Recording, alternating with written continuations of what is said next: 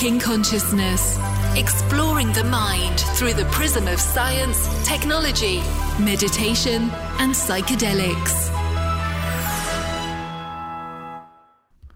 Welcome to Hacking Consciousness. I'm your host, Adrian Baker. Thank you so much for tuning in and for your curiosity. Today, I have a great guest for you. John Horgan is a veteran science journalist, and he's the director of the Center for Science Writings at Stevens Institute of Technology in Hoboken, New Jersey. He writes the Crosscheck blog for Scientific American, and he has written such books as The End of Science, The Undiscovered Mind, The End of War, and Rational Mysticism. Rational Mysticism is a book that I read recently, and it's really the focus of our conversation today. John's interests certainly overlap with those of the podcast, as well as his approach. He's very interested in exploring issues of consciousness through a very rational scientific approach. I feel that he's someone who certainly shares my healthy sense of skepticism in terms of really wanting to have a, hard-nosed, rational, logical approach to things. But at the same time, I think we also share a healthy recognition of the limitations of scientific knowledge and the realization that the scientific Western approach is a particular set of assumptions and circumstances and methodologies, which in itself has its own limitations. And so we really dive deep into that on the show. We talk about how to understand consciousness through a rational approach. We talk about the potential of science to reveal certain truths about the nature of consciousness, as well as the limitations of that knowledge. We talk about what psychedelics can help us to understand about consciousness, as well as the limitations of working with psychedelics. And John, in the course of his book, which he talks about a bit, really interviewed some big names in spirituality, such as Houston Smith and Ken Wilber, as well as well-known names in the psychedelic sphere, such as Terence McKenna, including some really respected researchers as well, neuroscientists who work in the area of neuroscience and mysticism, people like University of Pennsylvania professor Andrew Newberg. So this is the kind of quality research that John has in his book and that we unpack today on the show. And I thought John was just a really great guy. And frankly, I found his candor and his just honesty about what he felt that we can know and ultimately what we can't know and have to accept as mystery, as just very refreshing, particularly coming from someone who is a science writer. So I hope that you found our conversation as interesting as I did. Listening back to it, I really was very happy with the conversation, and I hope you enjoyed as well. I'm going to include some links on how you can find John in the show notes as usual, but I really would recommend checking out John's work, in particular, Rational Mysticism. And he's also completing a new book on the mind-body problem, which will be coming out soon. So with that said, I give you my conversation with John Horgan. Well, I want to start by thanking you so much for making the time to speak with me, because I really enjoyed your book, and I want to have you on the podcast because as soon as I saw the title of the book, Rational Mysticism, I knew that it would be a perfect fit for the show and our audience. And so I'm so glad that you're available. Let's start off. I'm delighted to be here. Oh, yeah, thanks, Go John. ahead. So let's just start off with you sharing a bit about your background with the audience. Sure. All right. Well, I guess it's important to know that I'm a child of the 60s. I grew up in I was born in 1953. I was a teenager in the 1960s and started hearing about psychedelics and meditation and these various ways of achieving altered states. I heard about this thing called enlightenment, which, as far as I understood it, was the best possible way to be as a human being. It was a state of terminal bliss and wisdom, and all your troubles would be taken care of if you could achieve that state. So a lot of people in my generation were interested in enlightenment and mysticism, and went chasing after these ways of being in all sorts of ways. We joined religious cults. We followed gurus. We started meditating, doing transcendental meditation, things like that. And a lot of us took psychedelics, and that was really my main way of trying to understand mysticism. And we also read lots of stuff. So I read Doors of Perception by Aldous Huxley probably when I was 15 or 16 years old, as a way of trying to understand what a psychedelic experience meant. And, you know, Timothy Leary was out there, and Ram Dass. So I was really fascinated with mysticism, but I also always had this interest in science and understanding the world through physics and biology. And I eventually made a career out of that. I became a science journalist in the early 80s, and I actually put a lot of my interest in mysticism and spirituality sort of in a back corner of my mind. It didn't seem to have a lot to do with science and rationality. But then I wrote this book called The End of Science. It came out in 1996, and it was my attempt to figure out how far science can go. How much can science figure out why we're here, what the purpose of life is, why the universe came into being in the first place, how it is that the universe could produce conscious beings like us.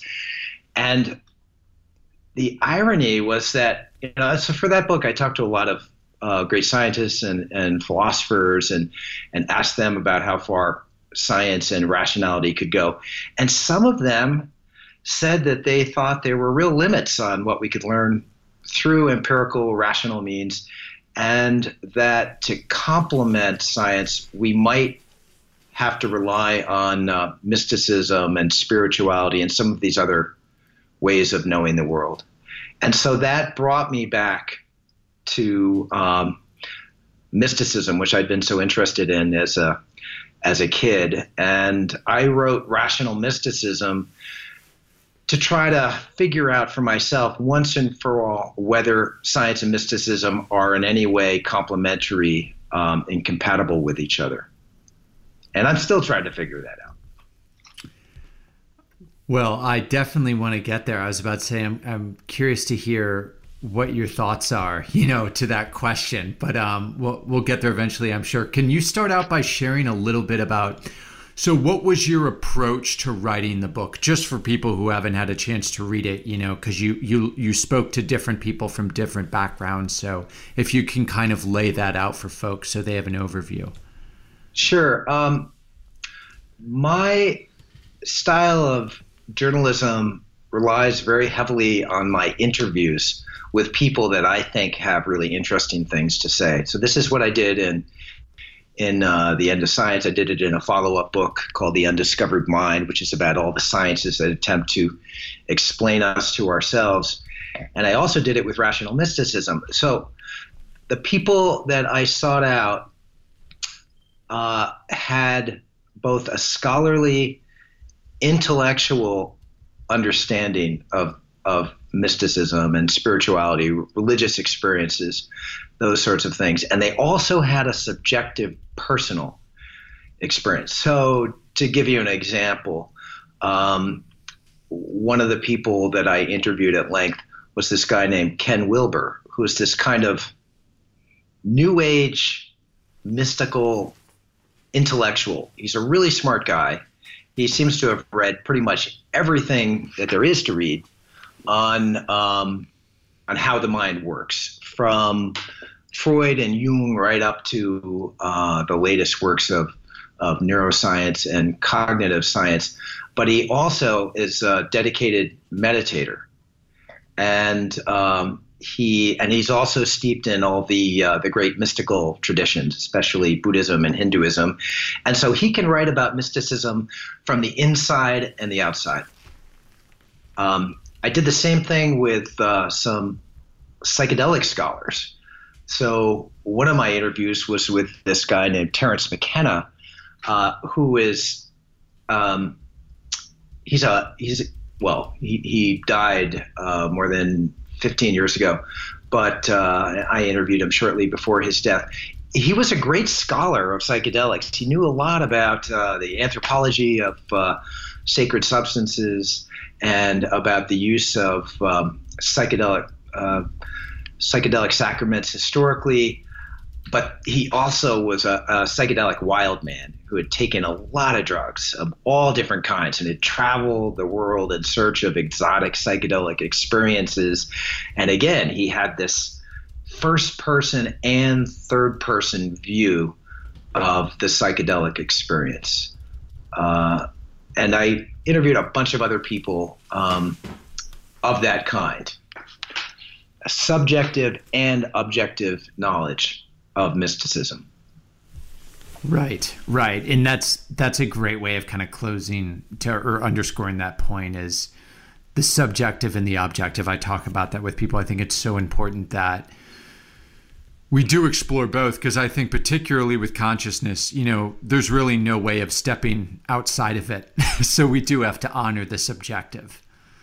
Yeah, absolutely. This is something that it's taken me a weirdly long time to appreciate. I happen to be working on a book right now. I'm just finishing it up on the mind-body problem. That's this kind of old-fashioned term for understanding the mystery of how a piece of meat, of matter, the brain, can generate consciousness, can generate perceptions and emotions and decisions, all the way up to the most sublime mystical experiences. How can a piece of matter that's essentially the same as a coffee mug or a table create a mind capable of these sublime states? That's the mind-body problem.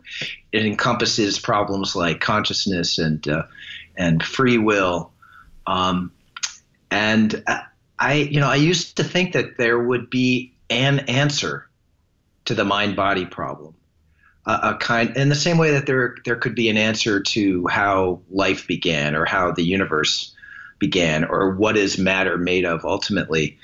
And now I think that there can't be an answer to that, because the question of consciousness, the question of mind, is different than every other scientific problem. I don't think we can have a single objectively true theory of the mind, which would also be a single objectively true theory of what it means to be a human being. I think our answers to that question will always have to be, in some fundamental way, subjective. Each of us has to answer that question on our own. At least that's the premise of this book that I'm working on now. Funny you brought it up, because one of my last closing questions for you was, I really wanted to ask your view on consciousness and if you thought it was simply an epiphenomenon of the brain or not. I'm curious if you, since you've already sort of given your answer, if you're familiar with, and first of all, I can certainly sympathize with that. I think it's totally possible that it might.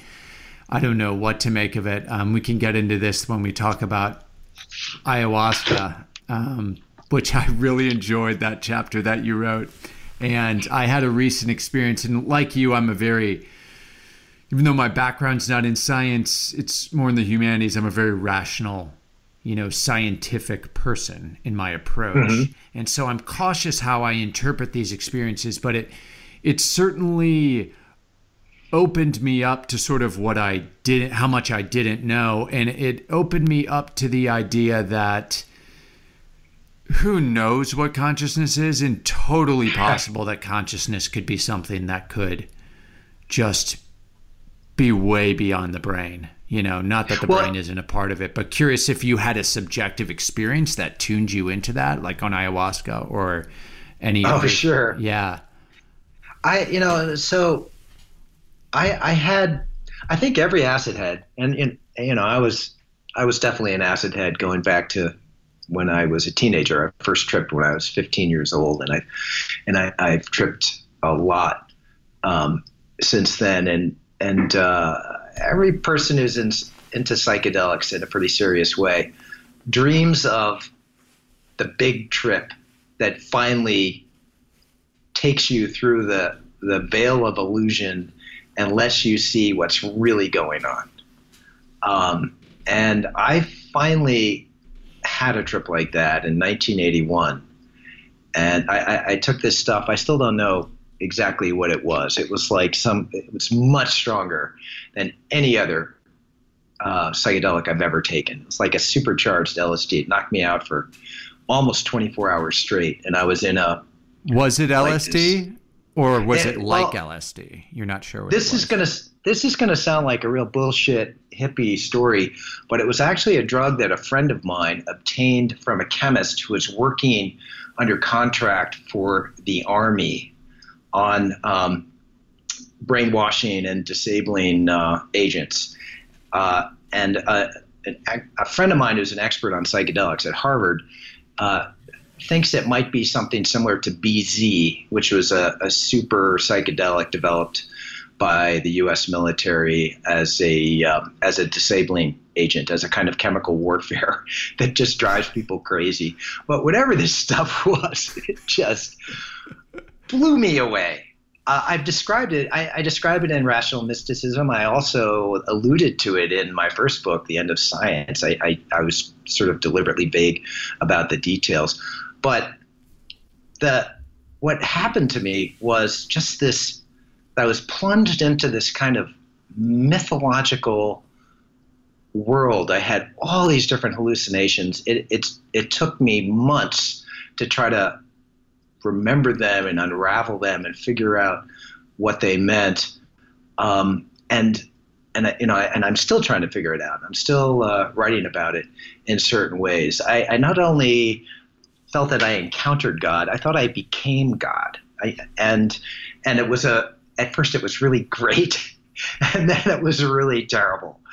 And I also had all these other visions that were sort of laden with metaphorical and mythological significance. And if I look at it really skeptically, so part of me wonders whether this means that Jung is right and that our little individual psyches are connected in some way to a collective unconscious that is filled with all these archetypal images. That's really what it felt like. But at the very least, what it suggests to me, and I still believe this, is that we all have capacities for imagination that we have barely tapped. Because these experiences, I have no idea where they came from. I can't pin them to any kind of knowledge that I had prior to this. They were just totally startling. And, they made me feel the same way that William James felt after by the end of his writing of Varieties of Religious Experience, where he says, it's hard to know what to make of these visions of God and the abyss and all these wild experiences that people have had where they're encountering ultimate reality. But at the very least, they mean that we can't have a premature closing of our accounts of reality. It's wilder than we can imagine. And I still feel that way. So it's not like I got answers. It's more that I have this kind of open-mindedness to things. I've got I've got sort of my worldview, but there's a gigantic hole in it. and I can peer out that hole and see all kinds of stuff going on that I can't even begin to explain. Yeah, I think that's more of the value of psychedelics. It seems like to me, whether it's the experience of your ego shattering or your heart opening or whatever it is, it's almost like it's such a powerful experience that it leaves an impression on you rather than the actual knowledge. Now, of course, there are those examples. I mean, Francis Crick getting an insight into the double helix nature of the DNA, and undoubtedly many other people in Silicon Valley. I mean, that's a big insight. But yeah, I think for the most part, it's not like that you get the secret, right? That it just shows you the secret. It's this powerful experience that can be transformative. But one interesting thing that experience underscores you had is, and this is the tricky thing about psychedelics, and I just had a psychiatrist on, and we were talking about this with ayahuasca. We were saying it can be so powerful as this ego-shattering experience, but for some people, and you sort of allude to this where you said it made me feel like God, it can be ego-inflating. And that's very interesting, and I still have totally missing on what is sort of the cause of that. Do you have any thoughts on why for some people it can, or certain instances it can inflate your ego rather than shrink it? Yeah, I think this is true of all the spiritual paths. It's one of the real paradoxes of these very deep mystical experiences. The way I sometimes think of it is that, we have these egos, which are like these little, I think of it sometimes as a bag that contains ourselves and separates us from the rest of the world. And we can have these experiences that just shatter that membrane that separates us from other things. And you can think of it in two ways. One is that your little self just flies apart, and you lose it, and you become part of this greater cosmic whole. But that means your ego is obliterated, and that's how you feel the oneness. But some people seem to experience it as the boundary of the self expanding to infinity. So they become like these monster narcissists, and they think that they are God, or they are godlike, and that they are worthy of being worshipped by other people. This is the irony of a lot of spiritual paths, is that they're supposed to help you see how small you are in comparison to the great overmind, but in some cases they lead to this really extreme and malignant narcissism, and I think that manifests itself in the behavior of lots of bad gurus who end up taking advantage of their devotees and steal from them and have sex with them, whether or not they really want that, and behave in all these just terrible ways. And I don't think it's because they're total frauds and they're just sociopaths or using the spirituality racket as a way to get control of other people. I think some of them have very deep mystical experiences, and their pathology is related to that. Here's another way I think of to explain the bad behavior of some really deeply spiritual people. And this comes from my own understanding of mystical experiences. So one thing that mysticism has done for me is it makes me feel as though I can see life in the context of infinity and eternity. A metaphor for this could be, you're on a rocket ship and you go into outer space, and then you look back at the Earth and you see how tiny it is compared to the deep infinite space.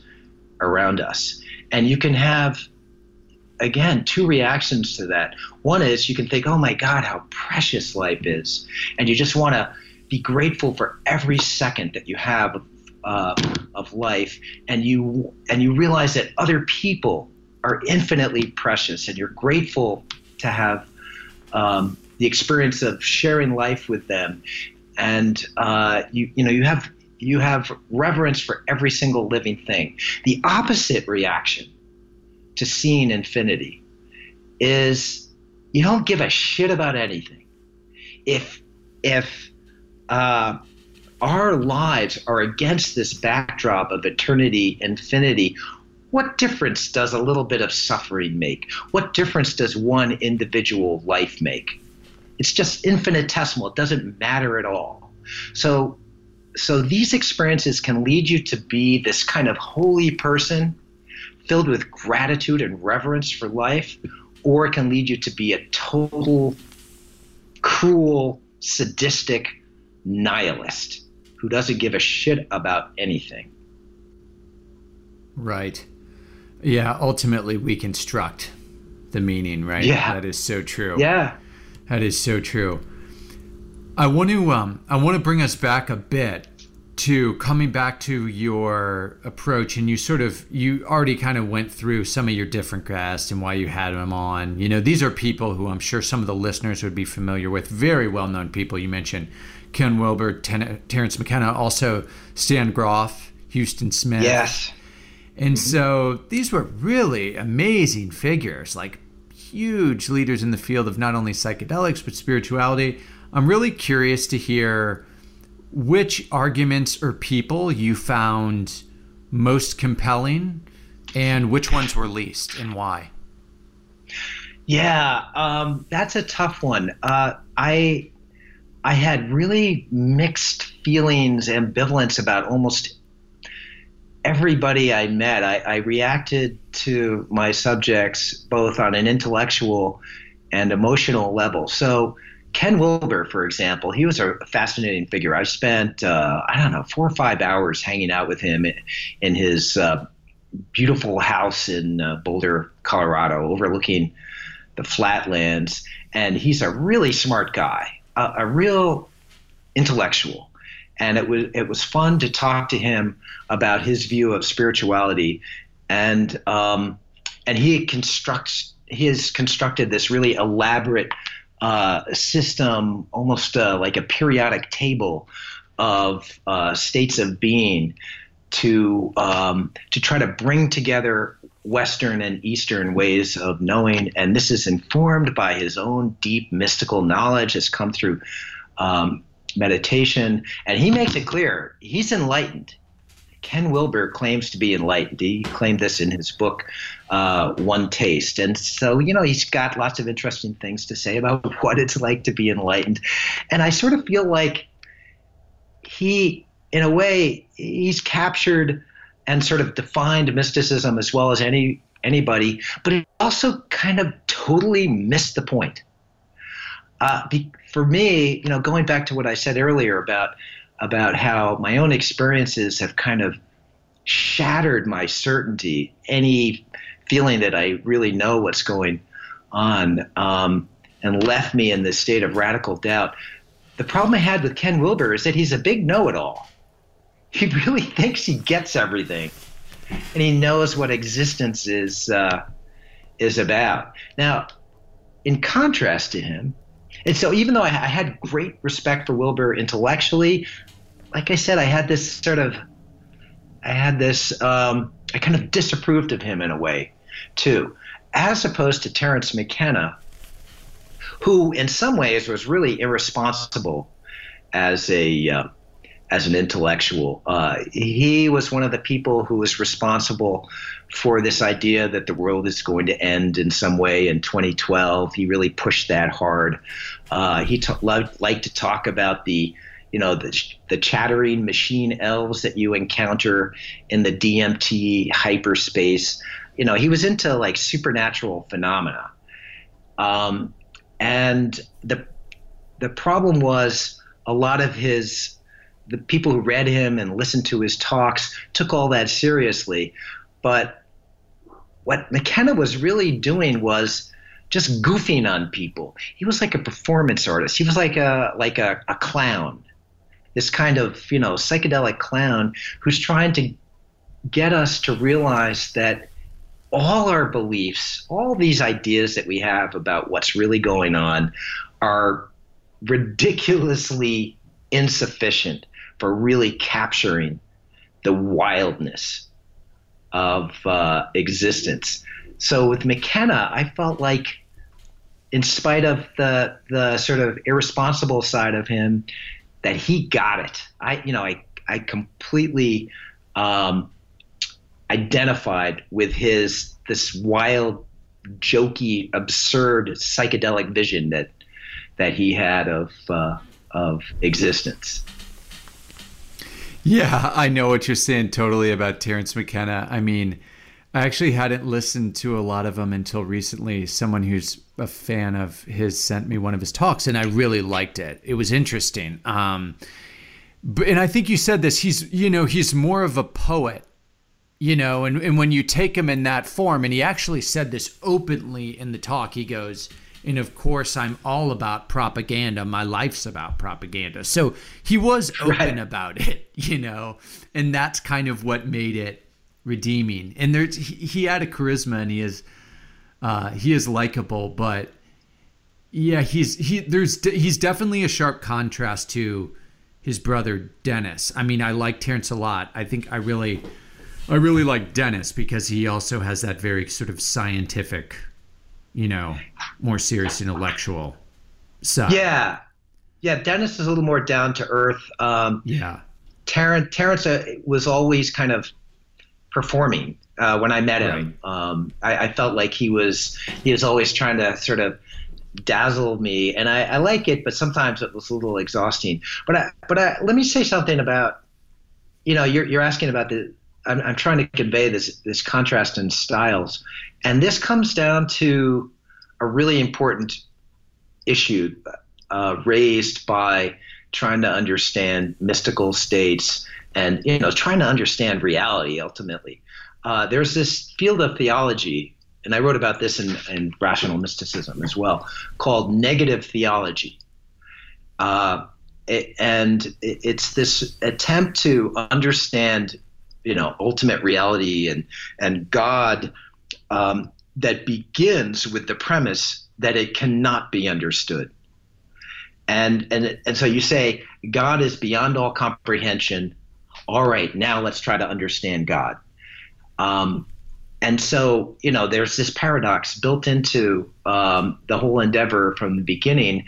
And I think if you acknowledge that language is inadequate to explain and describe these ultimate things, then you realize that scientific language and kind of dry philosophical language is inadequate, and that poetry and the arts, our ways of knowing the world that are sort of ironic to begin with. You're saying this is the way things are, but not really.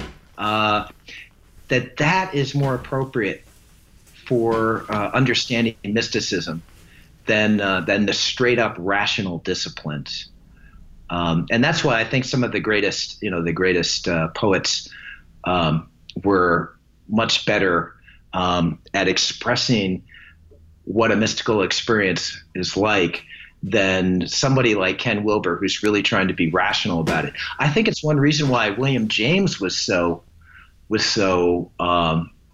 wonderful as a writer about mysticism, because he had the gift of poetry.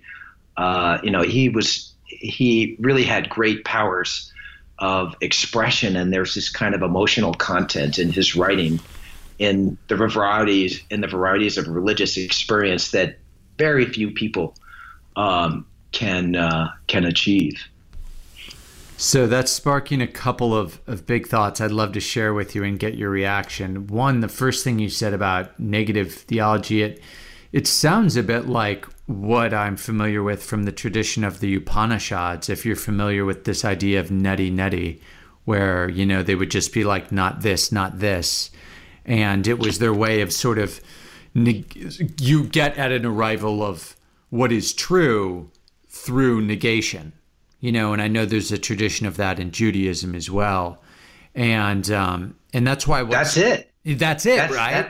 That's it. And then what sprung up later on was Tantra, and that's why you have all this deep. You have the use of mantras really go back to the Vedas, but also the visualizations, right, on the deity, and these really insanely psychedelic pieces of art, because it was recognizing that to enter into a state is really, it's not something you can do through the logical mind. I've been talking a little bit about recently how I've come to understand meditation as a kind of design experience. All you can do is you can sort of arrange these sort of set of conditions that hopefully will, whether it's meditating on a mantra or a deity or a yantra, a geometric form, and that will allow this sort of powerful state of samadhi to arise. But it can't be, it can't be forced. Yeah. Yeah. And I don't know, maybe we could talk a little bit about enlightenment and what that is. I have this, an old friend of mine just wrote a book that you might have heard of called Why Buddhism is True. Oh my God. Robert Wright, you're friends with him? Yeah, I've known him. He married a childhood friend of mine, so I've known him. Oh, his work's great. Yeah, he's a brilliant guy, and our interests overlap a lot. But we have some pretty serious differences. And one is that I think Bob actually believes in enlightenment as this kind of ultimate state of serenity and wisdom. And I used to believe in enlightenment in that sense, and I don't anymore. I don't think there is any optimal way of being a human being. I think where there are these experiences that we just go through, and everyone is just a bridge to more experiences. I think this is true of us as individuals, and I think if it's true of us as a species. There is not a terminal state of being human for us as individuals or for us collectively. There's no utopia in the same way that there's no enlightenment. And I think the idea that there is a terminal state, this optimal state of existence, is actually a really bad idea. And it's led to a lot of abuses. I think this is one of the reasons why there have been so many abusive gurus, and there are all these terrible things that have happened in the spirituality racket since I was a kid. If you believe that there is this thing called enlightenment, and that this particular person can help you get there, that you become desperate, and you become somebody who's really vulnerable to being taken advantage of. So I just think it's an idea that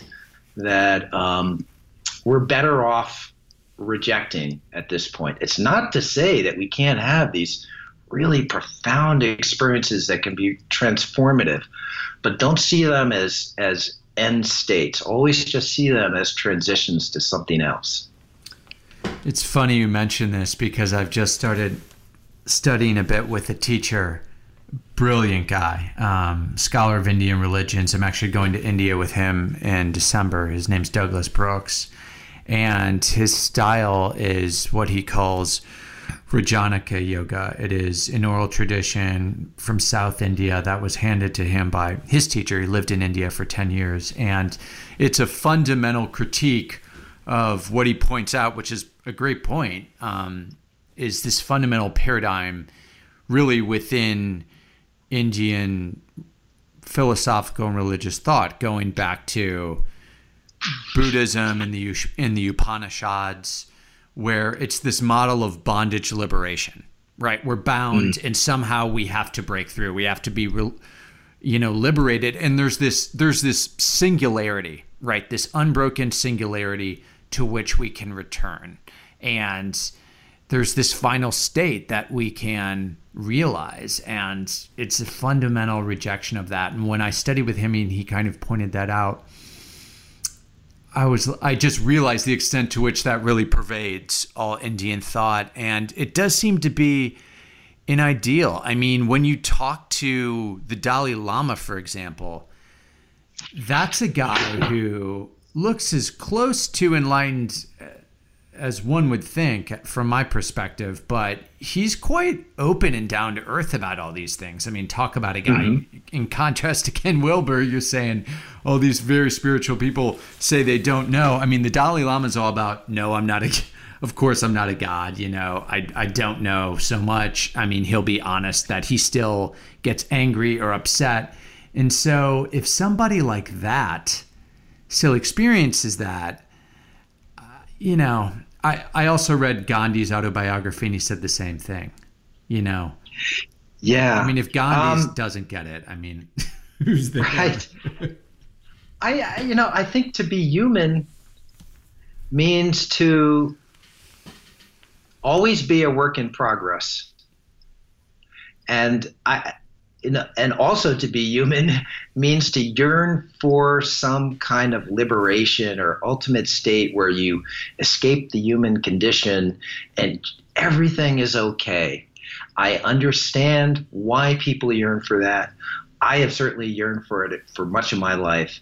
And now I just think it's an idea that does more harm than good. And that it's more liberating for me now to accept that I am this flawed, mortal creature, I always have, as much as I learn, I always have infinitely more to learn ahead of me, and I certainly will never know nothing. Another thing that bothers me about some of the Eastern mystical traditions. Let's just go with Buddhism. I have this love-hate relationship with Buddhism going way back. One of my problems, and I tried to come to terms with this when I wrote Rational Mysticism, is that Buddha was married and had a child when he set out to find enlightenment and to liberate himself from human suffering and to come up with some way for others to liberate themselves as well. And Buddhism still enshrines this idea that the ultimate form of life is to be a celibate monk. Yes. And to cut yourself off from love and sex and being a parent and, all the messy biological realities of being human. And to me, that's not spirituality. That's almost the opposite of spirituality. Spirituality should be helping us come to terms with our humanity instead of denying it and achieving some kind of detachment from it. And, so at the end of Rational Mysticism, I decided that if mysticism means reaching some kind of exalted state where you are, floating way above the earth and looking down on it with contentment and detachment, that's not what I want anymore. I want to be right here in the middle of people who, just like me, are struggling to be good and to have meaningful lives. Totally. I mean, it is once again talk about a paradigm that pervades Indian religious thought. These renunciatory traditions are something that not only Buddhism, it really is all these different sects. And I've come to learn, there are householder schools as well. And particularly when you get the rise of Tantra, you do get householder schools. And now I study in a householder tradition for precisely this reason. It's sort of speaking to that. But I'm not familiar with that term, householder tradition. Yeah. So within Indian thought, most of these schools, whether it was Shankaracharya in Advaita Vedanta, or whether it's Buddhism or Jainism, most of these are renunciatory schools, right? You're renouncing the world in order to find enlightenment.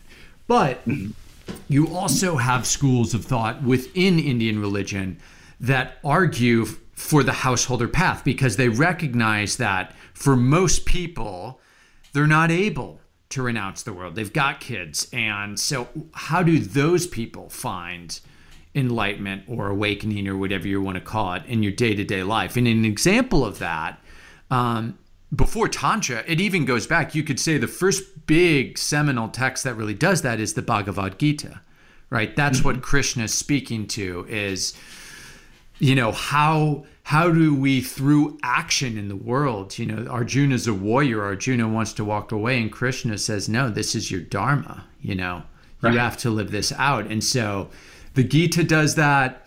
Later tantric texts will do that, and tantric schools or householder schools. And so once again, Douglas, one of my teachers, Douglas Brooks, likes to say, Tantra is about checking in.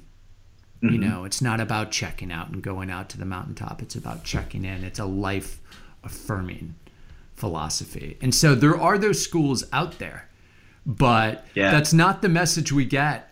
And from so much of what's available. And I know what you're saying, because for one, I live in Thailand, so I see that model of what it means to be enlightenment just sort of on display in front of me all the time. And it's also relevant because there are people who are studying these practices in the West who are studying from a teacher in a school that's fundamentally renunciatory, but they don't know it.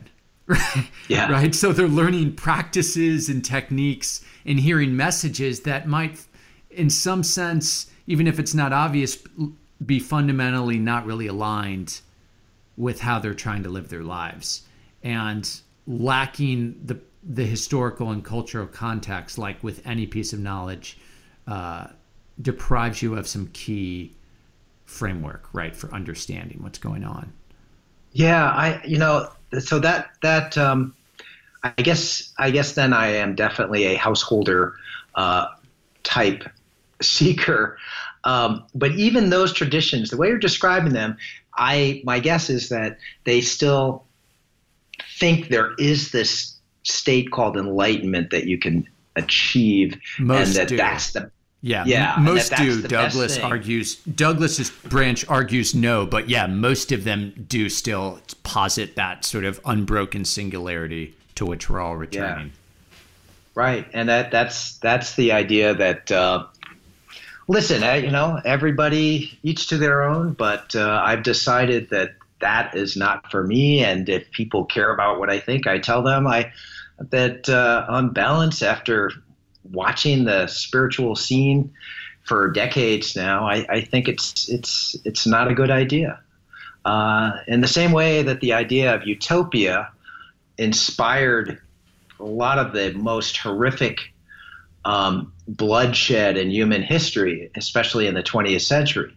The communists and the fascists had utopian visions, and that justifies that goal is so sublime that it justifies any action.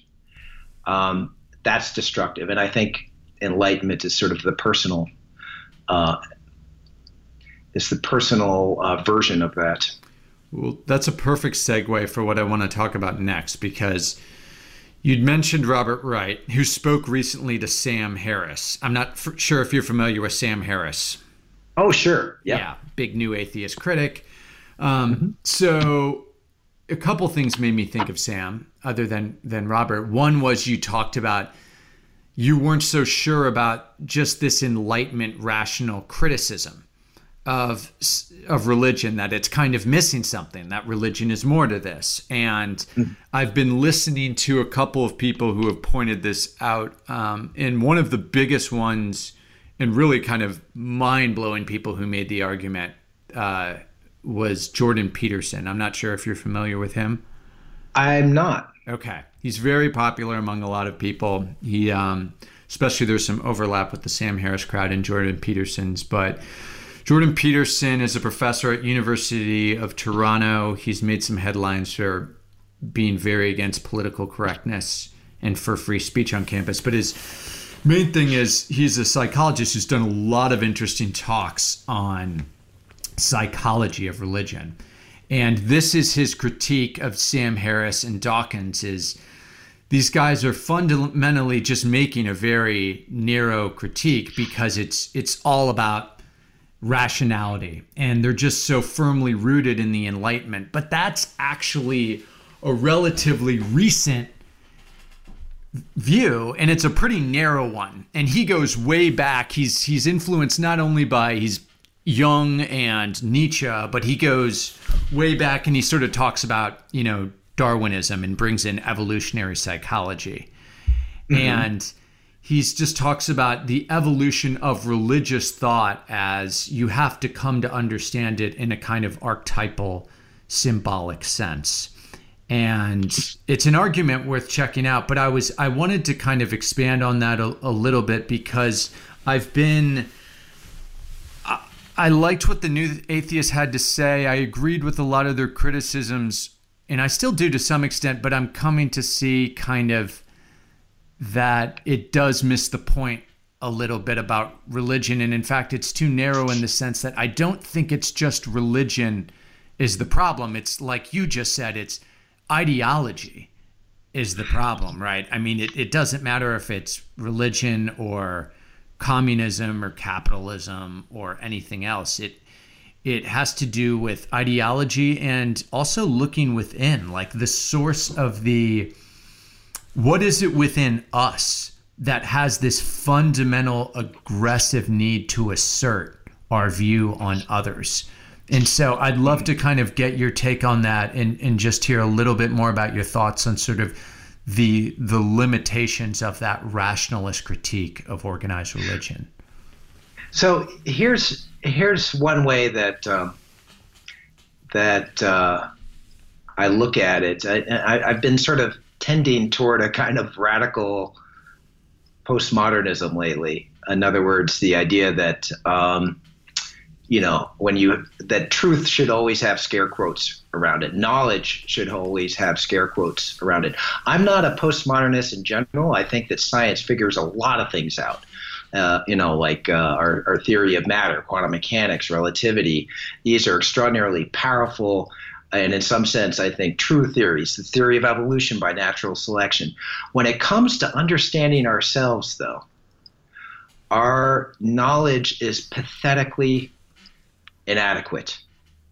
Let me give you one example of that. One of my favorite neuroscientists is a guy named Christoph Koch, who was at Caltech for a long time. He was a close ally of Francis Crick. The two of them helped to make consciousness a serious topic for science back in the 1990s, and very hardcore materialist approach to understanding the mind and consciousness. Crick, over the last 10 years, has put his considerable weight behind a theory called integrated information theory, which says that consciousness arises from any system in which you have different parts that are exchanging bits of information.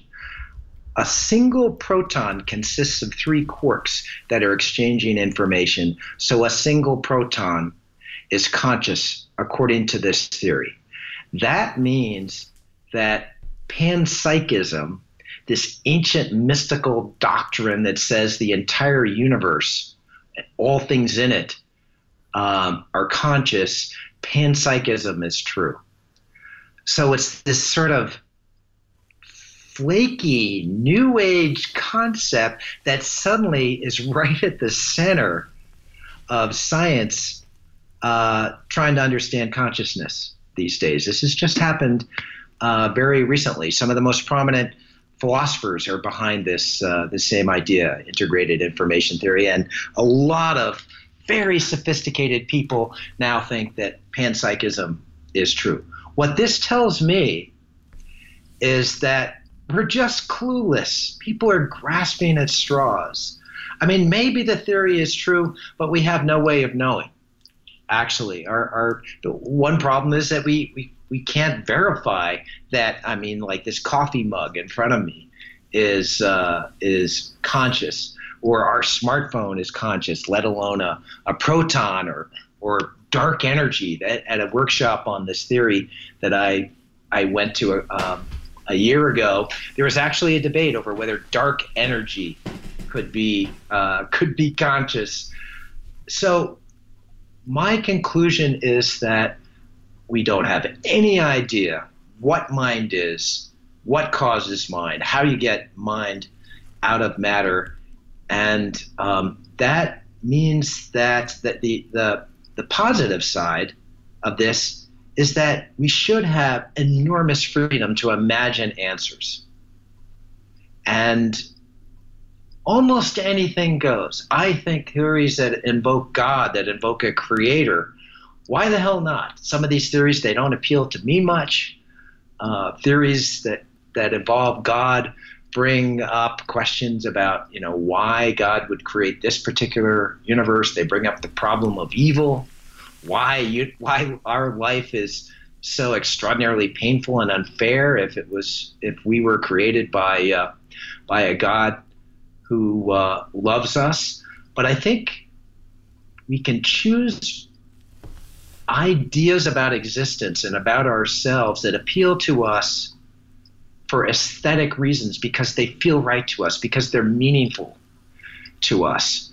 And what Sam Harris and Richard Dawkins and the other, I know, Dawkins I've met many times, and Dan Dennett and people like that, they suffer, I think, from a lack of imagination and from a refusal to acknowledge how pathetically inadequate science is, just straight up science, for understanding the human condition. And therefore they insist just on the most straightforward materialistic explanations. And they want to shut everything else out. And I think that leads to a really cramped, inadequate vision of existence. So I say, let 1,000 flowers bloom. Let people believe what they want to believe, as long as the theories just aren't flat out destructive and don't violently contradict what science tells us. Yeah, I'm very sympathetic to that point of view. I will say I've read a lot of the New Atheists, and Dawkins never really resonated for me that much. Hitchens is a good writer. Sam Harris is the only one I ever really liked. And I do like Sam, and I like him, on a number of topics, for not just religion. But when I have come to view it as kind of like, it's sort of like if you love reading, and I identify with this, I'm this way, right? I love history. I want to understand how the world works. So it's like I read nonfiction all the time. It's like nonfiction's great. Knowledge is great. But it's like sometimes you got to read a novel. It's like you need some imagination. And I feel that we in Indian philosophy, you call it like rasa. Like it's like the juice, like the flavor. When it's only prose and no poetry, it has no rasa, And yeah, that's what's missing. And I sometimes feel a little bit also like Sam and some of those other guys, they really can't empathize with the fact that most people aren't that rational. Most people just don't want to view the world through an only logical lens. I was listening to Daniel Kahneman talk recently, that, I'm sure you know him, the Nobel Prize winner, Thinking Fast and Slow. And yes, his whole thing, which he won the Nobel Prize for, is just showing how really we're not rational. We really make decisions based on emotions, then use our minds and our intellect to justify it. And one interesting thing Kahneman said on this topic of consciousness was, it was funny, I heard him talking about this the other day. He goes, for the life of me, I know that everyone is talking about AI and consciousness. Will AI be conscious? And he goes, for the life of me, I cannot get myself to be excited about this topic, because my response is, even if it's true, how will you know? And right, it sort of raises the same question for this. Like, even if we totally map the human brain, you understand what consciousness is, how is that conceptual knowledge fundamentally going to change your subjective experience of having to navigate consciousness? Yeah, so you've just what Kahneman is alluding to there is something called the solipsism problem. It's this old idea in philosophy that Descartes talked about it. Lots of people have talked about it. That one of the dilemmas of being human is that each of us is trapped inside this hermetically sealed chamber of our own conscious experience. I know I'm conscious. I'm experiencing that right now. I am guessing you are conscious too, but I can't be absolutely sure. I don't have direct access to your conscious experience the way I have direct access to the physical world around me. So what that means is that when we speculate about whether computers are conscious or whether a chimpanzee or a jellyfish or a bacterium is conscious, it's just guesswork. We don't really know. So all our theories of consciousness bump up against this problem, and it just comes down to guesswork, and it also comes down to personal subjective aesthetic choices. Now, our most powerful way of overcoming the solipsism problem, this chasm that lies between all of us, is, I think, through art and through these ways that we have of describing the world, of knowing the world, interacting with the world, that are not strictly scientific and rational, and don't just use this kind of pared down, supposedly really precise language. A novel like Ulysses by James Joyce helps you really understand what it is like to be an Irish ad salesman running around the streets of Dublin in the early 20th century, worrying about your wife possibly screwing some other guy back home. So that's a way of breaking down the boundaries that lie between us and helping us share each other's experiences that science just isn't capable of. So I think this is another problem that I have with certain kinds of atheists and the hardcore scientists, is that they sort of say that there's only this one way really to know what's going on. And it's this empirical, rational method that we call science. And that's just grossly false. It's just not true at all. We have these other ways that are actually much more powerful of sharing our experiences of the world and overcoming this thing called the solipsism problem. Well, I want to say how refreshing it is to hear that from a science writer, John. And this is very timely since I'm coming to similar conclusions myself. And I hope it resonates for our audience too. And I think one valuable thing that I can take from Buddhism is just this idea of the middle path. And, Marcus Aurelius talked about this as well, sort of the golden mean, it's just moderation. And I think that you and I can both agree that dogma can be a problem. And if someone is trying to say creationism should be taught in schools along with evolution as equally legitimate theories, then we absolutely need to push back on that, but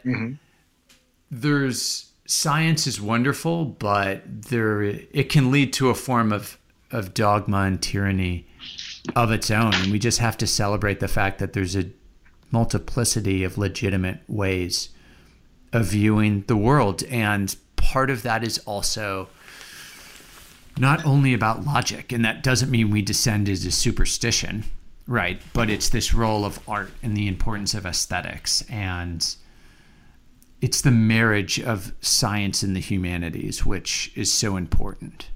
Absolutely. To integrate those two ways of thinking. Yep. And there's no end point we need to explore the human condition forever.